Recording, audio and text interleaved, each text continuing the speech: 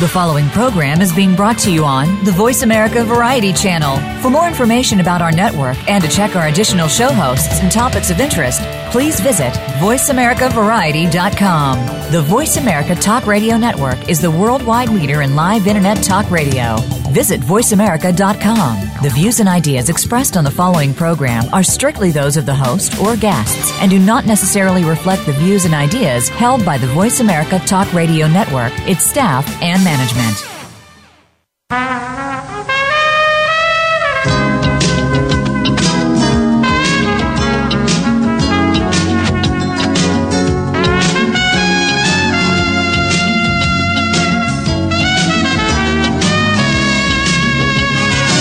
Welcome to PIs Declassified, an inside look at the world of private investigators.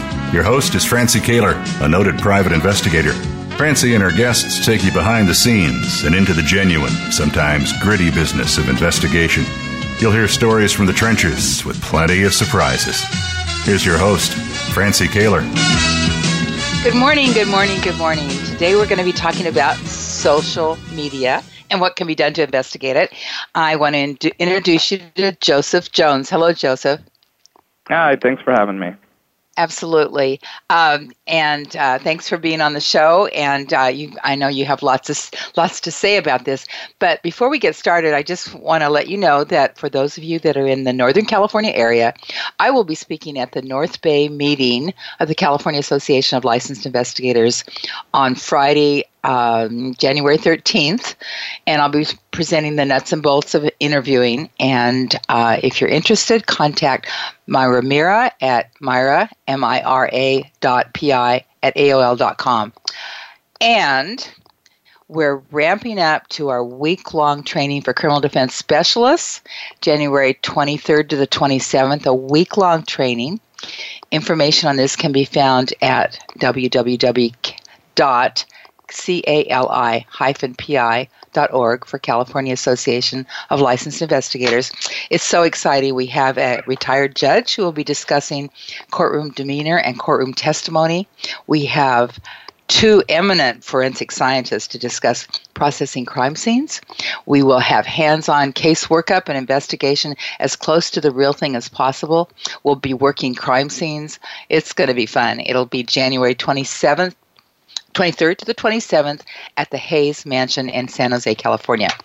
So, for those of you that are interested, if you want to contact me, I will give you even my cell phone, 510-772-5512. Call me if you have questions. So, Joseph, how did you get involved in, first of all, investigation to begin with? How did you start out with that? Sure. So I'm a partner in our company that my dad started back in 1988. So family business. He started it out of the kitchen of our home. Over the years, it's grown and grown and grown. So I've been involved in it literally, from the time I was a kid. And how old were you when he started the company, or were you even around? I was 88. I was like 2 or 3 years old. Okay. So very, very young. And growing up, I worked at the office, sweeping the parking lots, taking the trash, cleaning the toilets. Okay, very good. That's great. There's a few of you guys, you family businesses that have grown up like that around the country. That's really cool. Yeah, it's fun. And did you always want to do this, or did you rebel against it? No, so I was, I had come back. I'd served for a couple of years as a missionary for my church, and then after I'd come back from that, my idea was that I was going to be a social worker. So I started going to school for social work, and then at that time the economy was in the dumps. I got married. We were starting our family, and I realized, hey, I could be a social worker and struggle for the rest of my life. Or I could stick with the family business and be able to, take care of my family well, have my, wife stay at home. And so that's kind of, at the end of the day, that's what convinced me to stay with the family business. But I was still working while I was going to school. And so I never really got out of it. And is your dad still involved? He is. So he pretty much oversees the finances for our company. I oversee our investigations and process serving division, and then my brother Jeremiah, he oversees our courts and mobile photocopy division. So yeah, we all work together. I've got a brother Job who he really helps with the finances as well. Wow, that's amazing. And do you guys get along? How does that go? Yeah, no, it goes really well. I get that question from people a lot. Our family is very tight knit. We all get along, really well. We also balance each other out really well. Some of Jeremiah's strengths are my weaknesses, and kind of all around, we just we really work well together. Well, that is very interesting. That's the hard part about working with family or friends, for that matter. So that works really well. So we're going to talk about social media, Joseph. So I know you told me that you developed the social media protocol for your company. Let's talk about that a little bit. And how did you go about doing that? Yeah, so, like I was saying earlier, 5 years ago, we didn't even touch social media. Now it's like this major part of our company. The way that it started off is we just had a few clients had reached out, when we're doing surveillance or whatever else, and they're saying, hey, can you check out social media?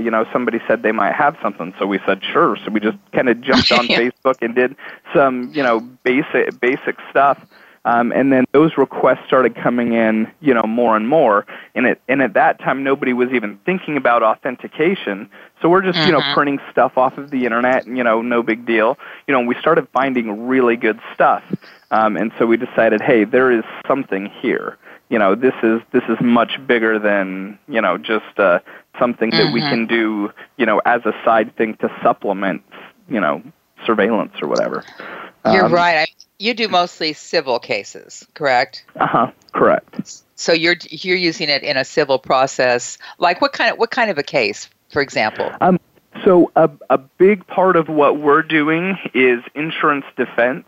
Where we're dealing with either, personal injury, kind of the typical scenario where you've got somebody claiming that their neck, their back, and, their legs are hurt, and, they're out, skydiving, going skiing, these kinds of things. And we also do fraud investigations for insurance companies as well, that I've got some interesting stories that we can touch on that later. Okay, and are you talking about like workers' comp kind of fraud investigations? So yes, workers' comp fraud. But also, we've got, if I could jump into one quick story, we've got one going on that it was basically a restaurant, insurance company insured this, so-called restaurant. Everything, all the paperwork they submitted, basically makes them sound like an Olive Garden. Well, we found there was a major loss. The entire building burned down, and so they're looking at this claim, and some red flags start coming up. Hey, this place may not have been a restaurant. It may have been like a nightclub or a strip club, which this particular company won't insure because there's such a high risk.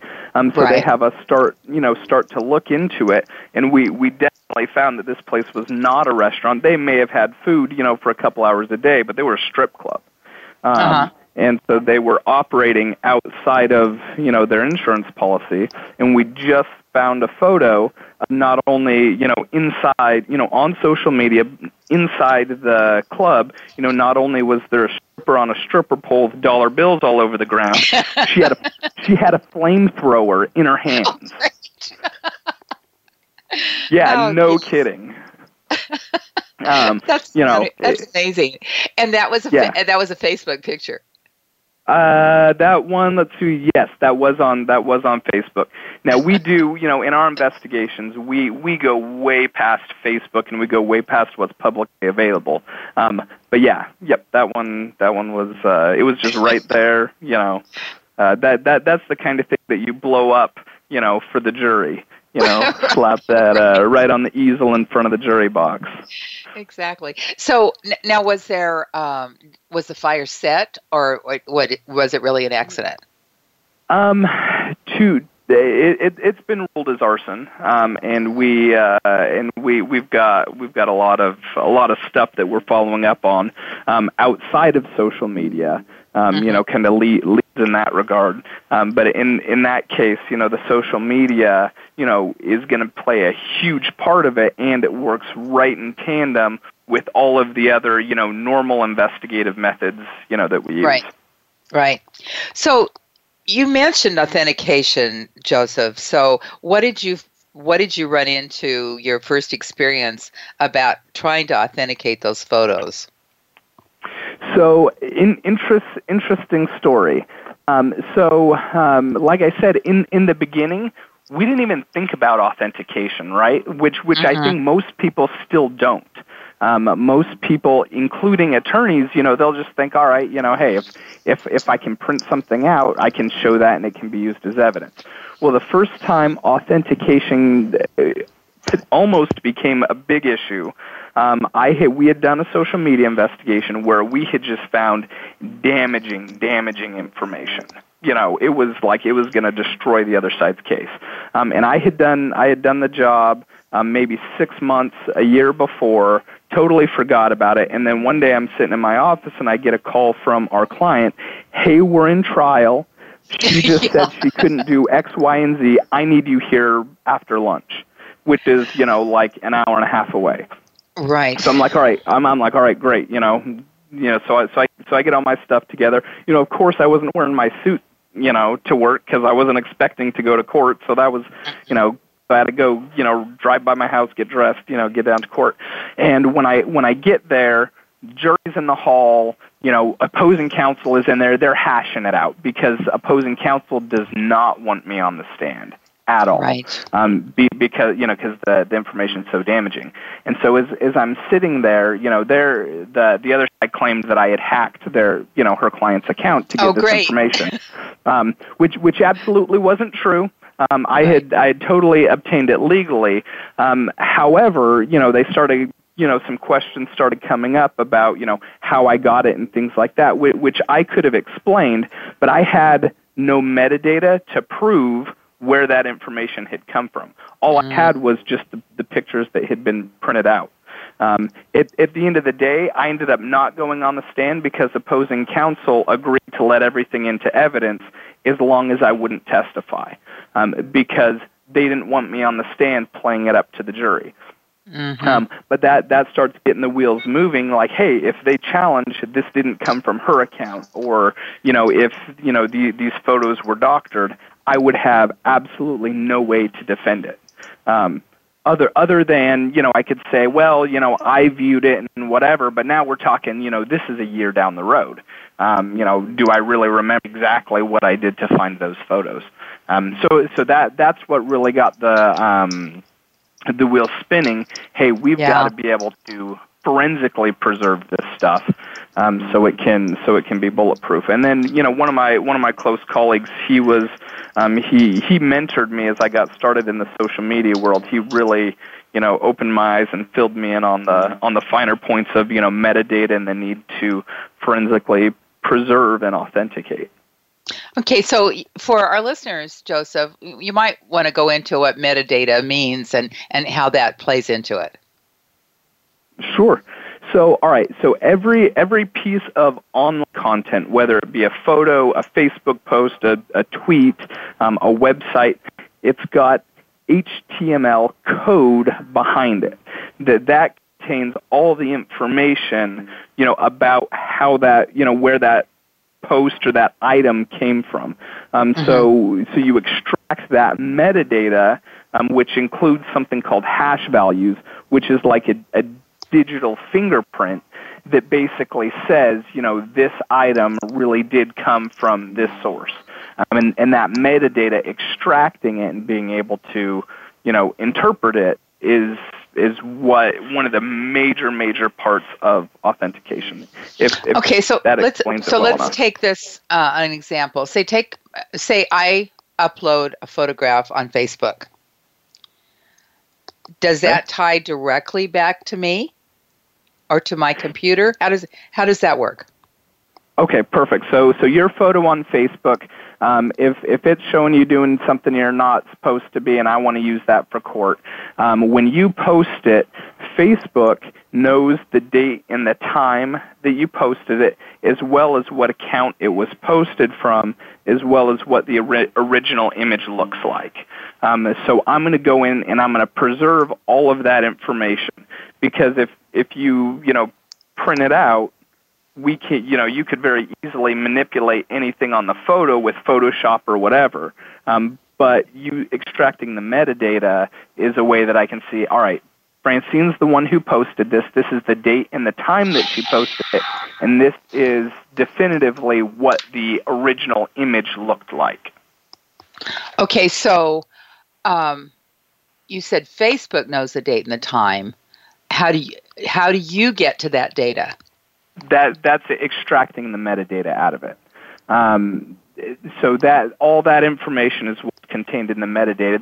There's a couple different ways to extract metadata. When you're talking investigations, really you've got to get a software to do it. There's some other ways to do it manually, but it's so time consuming, and all it gives you is a bunch of jumbled garbage that nobody can understand.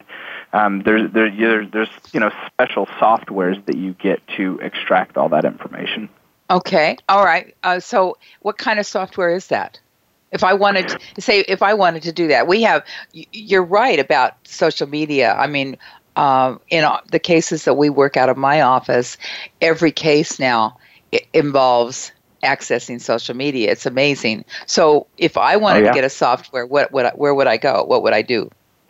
So there's several softwares out there, and a big piece of it comes down to personal preference. We use the software that we primarily used is called X1 Social Discovery. It comes with its own laundry list of problems, as every tech thing does. And so it's certainly not, hey, this is what you need to use, because it does have its own problems. But it's quite robust, and it kind of stands alone in a lot of the features that it offers to not only capture the metadata, but allow you to sort through large quantities of information we can ingest. I've had cases where we've had 100,000 items that we're sorting through, from different accounts and things like that. Some other ones, I know there's we also use one called Hunchly that's really good. I know the developer of that, really good guy. There's Preserver, which we don't use, and there's a bunch of them out there. And are they expensive, or is this something that is a big capital outlay for businesses? Typically. So I think I'm getting ready to renew our licenses for X1. I think it's something like $2,500 a license per user. Wow. Okay. So it can get pretty costly. Hunchly is a lot less. I think they're like $150 a user. The Hunchly, it pretty much will only give you the hash values, which can be a little bit problematic, which is why we don't use it as our primary. But it can be a major investment. For sure. And and the other, I would anticipate in the last couple of years, just between our softwares and the specialized training and everything else, we've probably got easily $50,000 invested in social media investigations. Okay, all right. Well, that's good to know. Because it's very involved, and we decided that we weren't going to do it as a side thing. We decided we wanted to be a premier social media investigations company and offer kind of a service that really very few investigators or investigation agencies can offer. So, Joseph, do people hire you just to do that piece of the investigation? Yes and no. So certainly we have plenty of people who all they'll have us do is the social media, but we do a ton of surveillance as well, and we do social media on every surveillance assignment that we do. Wow. Because what had happened is, we started seeing, the cost per surveillance, as all investigators know, can be quite significant. Because you're typically not looking at 1 8-hour day. You're typically looking at 7 to 10, 8 to 12-hour days, and that hour count runs up really quick. Where the social media investigations, an average investigation is probably 8 to 12 hours. Certainly we have them that are 20, 30, 40 hours, but the average is going to be 8 to 12. And so what I started doing is anytime somebody would call in for a surveillance assignment, I'd tell them, hey, why don't you have us do social media as well? Because they're already thinking, hey, I'm gonna drop this big nugget on surveillance, so the social media stuff is a drop in the bucket. And I've only had a few times where people have even questioned whether or not they want to do it. So because they've never done it, they're not familiar with social media. I just had one actually 2 weeks ago where they said, hey, we're going to give you X number of dollars budget for surveillance. And I told them, hey, why don't we knock off a day of surveillance and do that towards social media, because I think it's, I think your money's going to be well spent. And he's like, well, the attorney's old school. He doesn't like social media, yada, yada, yada. So I told him, hey, I'll look at it myself, on my own time. And if we find anything interesting, I'll bring it back to you and we can decide if we want to go further. No joking. 5 minutes later, I sent him a photo of his subject at Disneyland. When she's supposed to be, at home in bed all day, and then he, and then after that he said, well, shoot, yeah, do it, and he said, hey, let's not take it out of the surveillance budget. We'll give you, whatever you need for social media, and then go on with surveillance as planned. Well, and it is amazing what people post on social media. It is just unbelievable, really, to see what people actually are doing. Okay, and in fact, this morning there was just a big news break about these 4 kids that tortured this guy with special needs, and they posted it on the social media as they were doing it, and were texting his parents. So talk about using social media. Yeah. Yep. And then another thing, is we're talking about, we do a lot of locates, whether we're serving subpoenas or, tracking down, dirtbags for whatever. And social media is a huge part of that, as I'm sure you know, because, locates are like bread and butter for a lot of investigators. We can pull, geotags out of stuff. We can, put all of their, locations that they've been geotagged, throw it on a map. Tell us what a geotag is. What is a geotag? So, a geotag is when somebody makes a social media post that whatever device they're using, they've enabled it to know where they're at. So it's like essentially GPS coordinates. So wherever they make that post, it puts a pin on the post so we can see exactly where they made it from. Which is really critical for surveillance, if you're doing surveillance. Oh, yeah. Yeah, it's huge. It's really a game changer. And not every case comes up with it, but when they are, including those geotags in their posts, it's awesome. Okay, so we've been talking kind of mostly about Facebook. What about, you talked about authenticating Facebook. What about YouTube or some of these other social media sites? Yeah, so any online content you can extract metadata out of. The service that I was talking about, X1, it's got access to the API for a lot of the major providers like YouTube, Facebook, Twitter, Instagram, Tumblr, and a couple others, where that means that they're able to capture information not scraped from the web, but actually from the servers for, Facebook, Instagram, all the ones that I named. So that's kind of a unique, kind of neat function that software has. But yeah, anything online you can extract metadata out of. Okay. Regardless of the platform. And one of the things that makes what we do unique is that we go, kind of way beyond just Facebook, Twitter and Instagram. We're tapping into, some really obscure, networks that we're finding stuff on. Certainly not in every case, but in our, protocol, every case we're looking at over 60 social media sites, including the deep web. And the deep web has really got a lot of cool information in it that you're not going to find even just with a standard Google search. So we hear a lot of talk about the deep web or the dark web or whatever people refer to it. How do you go about accessing that? Great question. So the deep web and the dark web are two different things. So the dark web is going to be like you're going to have a special browser to get into it. The most popular one is called Tor, the Onion router. That's the place where the really nasty stuff goes on.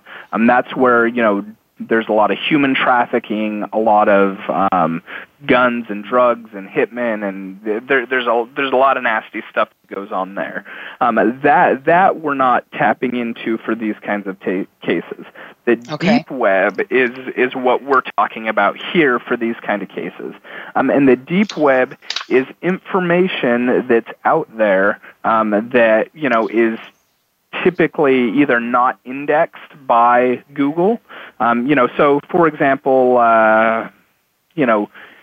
some websites, they have blocks on them so Google can't scrape them, right? So if if they've got on their website, Joseph Jones is a private investigator, and you do a Google search, it's not going to show up because that website has told Google, I don't want you indexing my site. So the deep web basically uses a lot of the way to access it is through a normal browser like Google, Bing, Yahoo. Although if you're using Bing or Yahoo, you're probably about a decade late. Okay. But Google would be using a lot of Boolean search terms. And kind of advanced operators to sort through and find exactly what you're looking for. Joseph, we got to define Boolean searches because not everybody would know what that is. Sure. So I'll just give a quick example. So if you were to type into Google, Joseph Jones, private investigator, you're going to get 10 million results, and as you look at the top page, maybe one of them links back to me, but you're just going to get a lot of garbage. You're going to get a saxophone player who, had some run-ins with a private investigator, and his name was Joseph Jones, so you're going to get all these results. If you put Joseph Jones in quotes and private investigator in quotes, and then a plus in between, that is going to just search anywhere on the internet that the terms Joseph Jones and private investigator show up on the same page. So that's going to cut your results down. Now you're going to have maybe 1,000.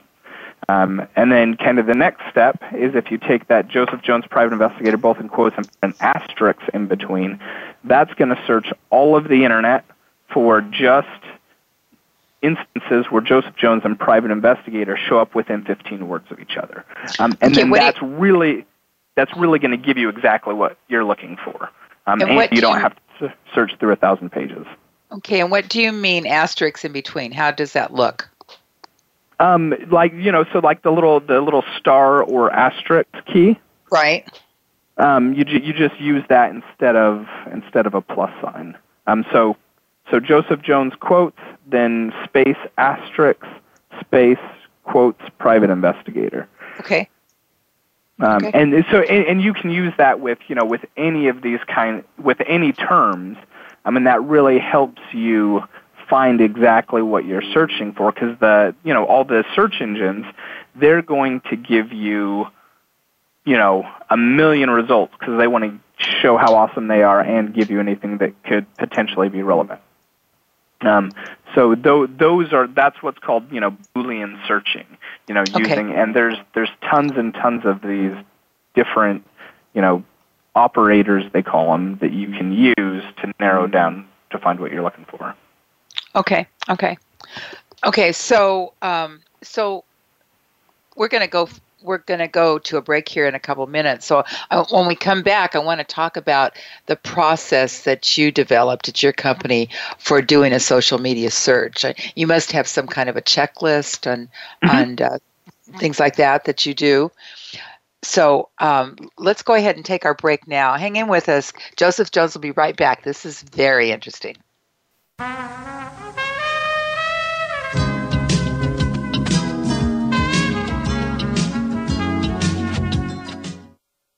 News, opinion, passion. Can you hear me? Your voice counts. Call toll-free 1-866-472-5787. 1-866-472-5787. VoiceAmerica.com. Need to hire a private investigator? Ask for their professional association affiliations. When an investigator asks Francie Kaler about associations, she says to first join a state trade association. Francie belongs to the California Association of Licensed Investigators, or CALI. It's the largest association of its kind in the world. CALI's main focus is networking, training, and legislative advocacy. If you need a detective in California, contact CALI at cali-pi.org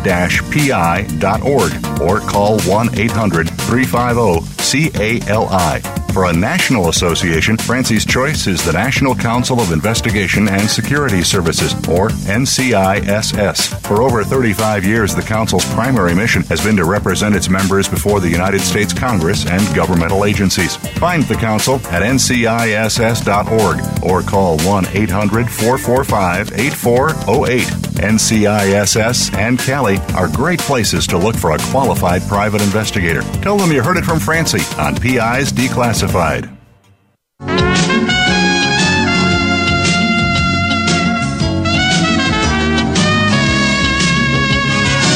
You're listening to PIs Declassified with Francie Kaler. You can call into the program. We'll take questions and comments at 1-866-472-5788. That's 1-866-472-5788. You can also email your question to Francie. Send it to francie@pisdeclassified.com. Now, here's Francie Kaler. Hey there, Joseph Jones is here with us today. He's an expert on social media investigations. And Joseph, so tell us how you go about setting up a protocol from start to finish. You get a case, you're gonna investigate social media. Where do you start and where do you go from there?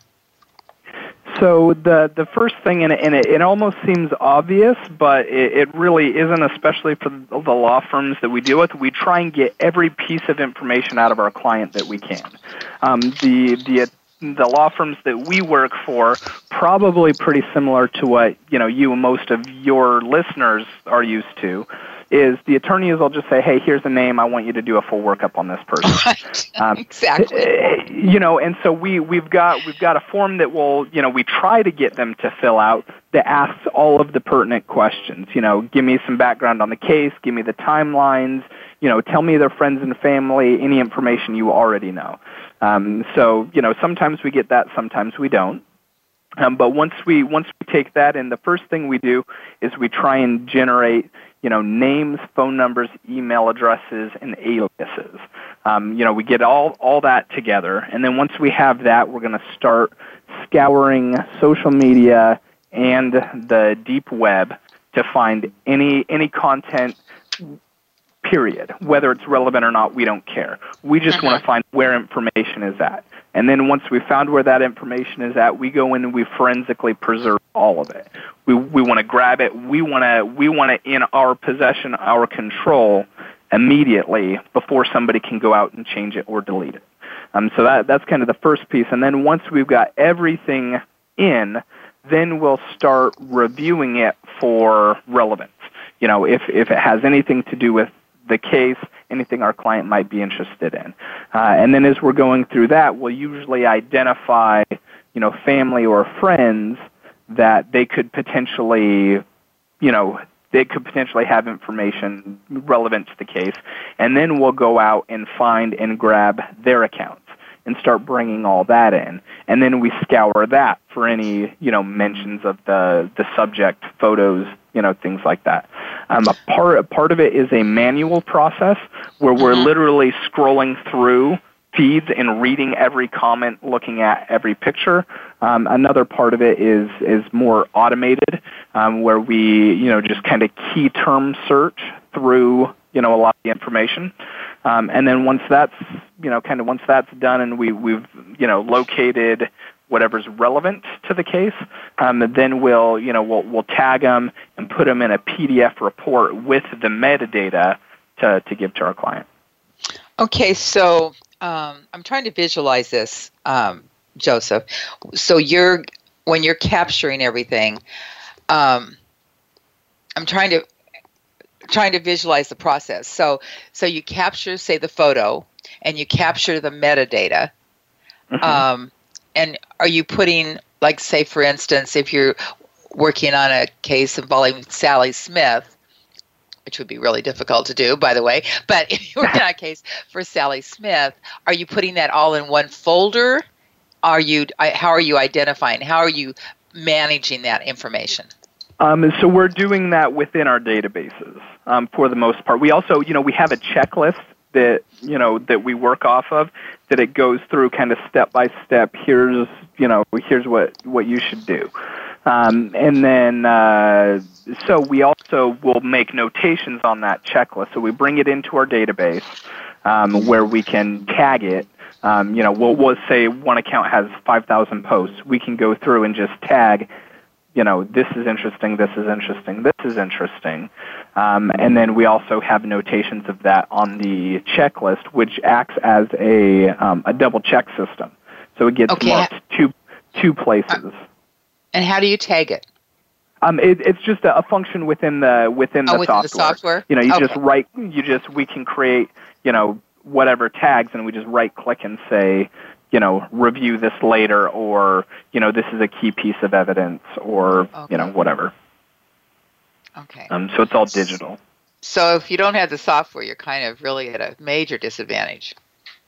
Right. So before we used the softwares, and again, I don't recommend this because you've got authentication issues, but we just do screen prints. So you scroll across the thing that you like, and just, control print screen, and then throw that on a Word document. Okay. All right.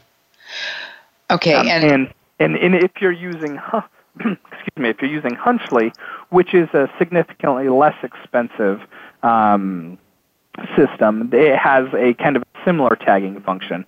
But yes, bottom line, if somebody is interested in doing social media investigations, you're going to have to get, some software. Okay. Because that's, That's good information. Okay, yeah. So I know some of your cases are huge, and you have, maybe multiple sites and, maybe hundreds, if not thousands of images. So how do you manage that volume of information, or is that all done through the software as well? Nope. So typically what we'll do, and it depends, not all cases are created equal. Some cases our clients will say up front, hey, we only have, 10 hours, worth of budget we can give you for this. So in those cases, we just, we can't search as thoroughly as we normally would. Other cases, they say, hey, sky's the limit. This is a huge case. Do whatever you need to. So it'll kind of depend on, how in depth, they want it. But our kind of typical process is any accounts that are held by the subject of the investigation, we will manually look at every and read every post and every photo. We'll just go through, which sometimes, I had a case earlier this year, our guy was posting, 10 to 20 things a day, and we were looking at a couple of years. So that manual process probably took, I think it was like 20 or 30 hours. Okay. But all right. So what do you do if it's a private, if the person has made their access private? Good question. And I can't disclose all of my trade secrets here. But I will tell you that just because somebody's account is private does not mean you can't access information. It is certainly much more difficult, and you have to be aware if they've got if they're represented by counsel. One of the great things that we like to do is to use a decoy account to gain friend access. We'll craft a decoy account so it looks, like somebody they'd want to be friends with. They went to the same high school, same whatever, and then send a friend request. But you can't do that if they're represented by counsel. Correct. And isn't that a violation of the social media rules? So creating fake accounts is in a lot of cases a violation of the terms of service for the social media platform, but that has absolutely no bearing on court. All the absolute worst thing that can happen if you get found out is they can delete your account. Right, you would lose your access. So, yeah, so that's something we don't even worry about. Okay. We've got plenty of decoy accounts. If for whatever reason it was an issue and they deleted the account, it'd be a pain. But that particular thing, I'm not worried about. I guess that brings up the ethics of accessing a private social media account. How do you work through that? Perfect. So, really good question. So, again, if they're not represented by counsel, and they accept the friend request, that's on them. There's absolutely no issue with doing it. Now, accessing information that is not on their profile. So basically, what we're doing when we do that is we're just being creative about how we find information. So we're not going into anywhere that is expressly blocked. We're just finding information that's not showing up on their profile, but is still public. Perfect example that we come across all the time is comment, and we'll keep it to Facebook because that's what most people are familiar with. There's a lot of other platforms we can do this, but on Facebook, if you posted something on your Facebook profile that is not public, but you had some of your other friends either reposted that or commented on it, so now it's showing up in their public profile. I would have no idea that that's there just by looking at your profile. But if I go through their profile, there's a good chance I'm going to be able to find it. Same as if you're posting on one of your friends' photos. That's not going to show up on your profile, but it is going to show up on their profile because even though your account is set to private, their account is not. So once you post it on theirs, it becomes their content, not yours, if that makes sense. Okay, so essentially you're talking about third-party sources then. Yep. That's where a large majority of it is at. And you can. And okay, so that brings up another question: can you still authenticate it if somebody reposts something that you have posted, for example? So your site is private. Yeah, absolutely, because there is still metadata behind it. So now the account user information is going to show the friend's user ID rather than yours, but in the comments section, it's also recording the user IDs for all those people who are commenting. So I can say, definitively, individual 1 was the person who posted this, but here in the metadata, we can see that, our subject, their user ID is attached to this because they commented on it. Okay. If that makes Very sense. interesting. Okay. So Joseph, what has been the biggest aha that you have found when you're doing social media? Oh man, well, we have a lot of them. To date, the one of the stripper with the flamethrower in the building that burned down. I would say that's one of my favorites. Yeah. I would definitely say, we had the one again just 2 weeks ago. Our subject on the log ride at Disneyland. When she's supposed to be at home in bed. And that's the thing about these social media investigations. We get those, high impact pieces of evidence on a lot of cases. Most investigators who have done surveillance know that, those kind of moments are few and far between. Most surveillance, we just, we're happy when we can see him outside walking with a limp. Right. Or not walking with the limp. Whereas with the social media, it's much more prone to getting those, those huge posts. So we have these. I think the statistic I use is 85% of the cases that we do work on, we have those we find those high impact, pieces of evidence. Really?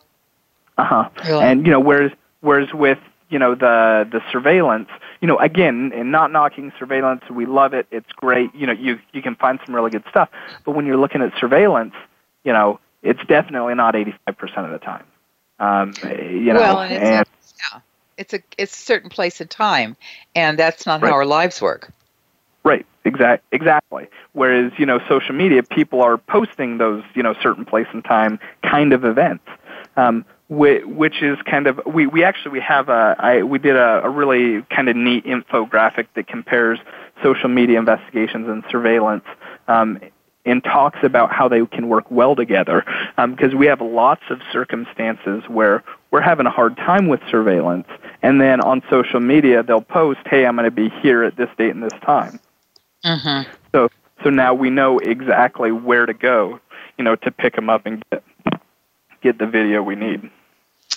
Yeah, of course, people, we probably have people listening to this show that are doing exactly those same things. They'll be careful the next time. Right. Because a lot of people listen to this show that aren't necessarily private investigators. So if you're out there and you're doing a workers' comp fraud, be aware. Yeah, be aware. We'll hunt you down. Yeah, for sure. So what tips do you have, Joseph? Like I said, we're running into this in my agency all the time. I know everybody is. So what tips do you have for all of us? Because we can't, we're not in the situation where we can go out and hire somebody like you to do our social media investigations. So what can you tell us?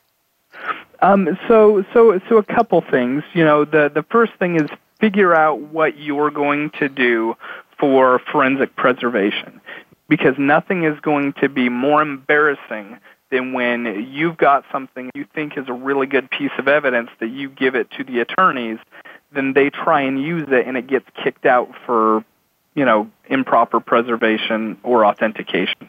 That is going to be worst case scenario for you, because then your client loses trust. Then they're mad, and, it probably costs them a ton of money in their case. So you figure out what you're going to do in those regards.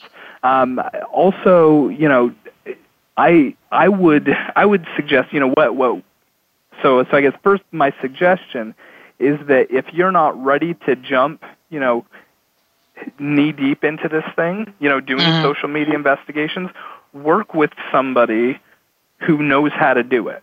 Right? Subcontract for a little while, do a little bit on your own, test the waters to see, if it's something you really want to take on. That's what we did for the first couple of years. Colleague of mine, Ian Tausig, he Yeah. Okay, yeah. So I worked with him for the first, probably year or two. We would, we'd do some workup on our own. Hey, here's some stuff we've already found we really like. I want you to forensically preserve it. And then I want you to dig deeper to see, if you can find anything else. So we had that process going until, we made the decision, hey, this is something we're ready to make, a big investment in, and we want to become expert ourselves. So I think that's a good way to go about it, because it can be very expensive, and more importantly, to investigators, especially the guys who are they won't one-man show where they've got just a couple guys working for them. There's huge time investments in training and figuring out the latest tips and tricks, because it changes every 5 minutes. So you've really got to stay on top of it. So it doesn't work for everybody to do it in-house. But I certainly am a big believer in testing the waters. Well, let me ask you this. So what if, say you found a bunch of information, you've documented where you found it, can you then get in contact with somebody that knows how to capture the metadata and have them just do that piece of it? Certainly. So we do it, we have law firms that, for whatever reason, they want to do their own kind of social media stuff. So they'll reach out to us and they'll say, hey, we found XYZ. We just want you to preserve it. Okay. And so we'll do that. I doubt there's a lot of people who do that. Investigators who will do it for other investigators, but we're certainly open to it. Our client base is all law firms and insurance companies, but we would certainly be open to doing something like that for investigators as well. Interesting. There's a niche market for somebody if they're interested in getting involved in this. Yeah, absolutely. Okay, so what other tips do you have? I think another big part of it is, if you're going to be, and I kind of already touched on it, if you're going to be engaging in it, do it right. Figure out, get yourself some training so you can, be smarter than the next guy. Because seriously, anybody can jump on Facebook and look at what's publicly available. And hey, every once in a while, there is right there on that public page, there's some really good stuff. But a lot of time, the evidence we're finding is stuff that, the normal Joe wouldn't have found if they were just, kind of jumping on and surfing around. And there's a lot of good agencies out there to, that'll teach, a lot of those different methods and technologies available to, get beyond the surface level stuff. So that's really what you need. Anybody can do the surface level. It's the behind the scenes stuff that you want to get access to. Yep, exactly. Okay, so Joseph, give the name of your company and the website in case people want to ask you questions or contact you about services. Sure. So the company name is Bosco Legal Services. The web address is www.boscolegal.org. I'm on LinkedIn. That's what is my my thing? I'm looking it up right now. It's LinkedIn.com/in/PI Joseph Jones. Okay. So if we do Joseph Jones in quotes plus social media investigations in quotes, will that find you? That should definitely find me. Okay. Yeah, and then you may also so our website it talks about a lot of the different services that we offer. But if you go under investigations and social media investigations, we've got a lot of really good resources on there, just kind of talking in general about social media investigations, kind of more in depth about some of the metadata. We've got some cool infographics that talk about, how to find and preserve, online content and things like that. Oh, that's really cool. Okay. Now, and how do you feel? Would you be okay with people contacting you directly if they had questions? Sure. Okay. I'll give out my email address, which is going to be the best way to get a hold of me. Okay. It's just joe@boscolegal.org. Okay, that's easy to remember. Okay. Yeah, I'm certainly, although it's not, really part of what we do on a day-to-day basis, I'm certainly open to, any investigators who, who need help. We do it from time to time. They're like, hey, I'm a surveillance guy. I need somebody to work up social media, but I don't want to do it. We can, help with that piece of the case. Or if you find something on your own, hey, I just want this preserved. Hit me up and I'll help you out with it. We'll get it preserved and, make you look good for your client. That's terrific.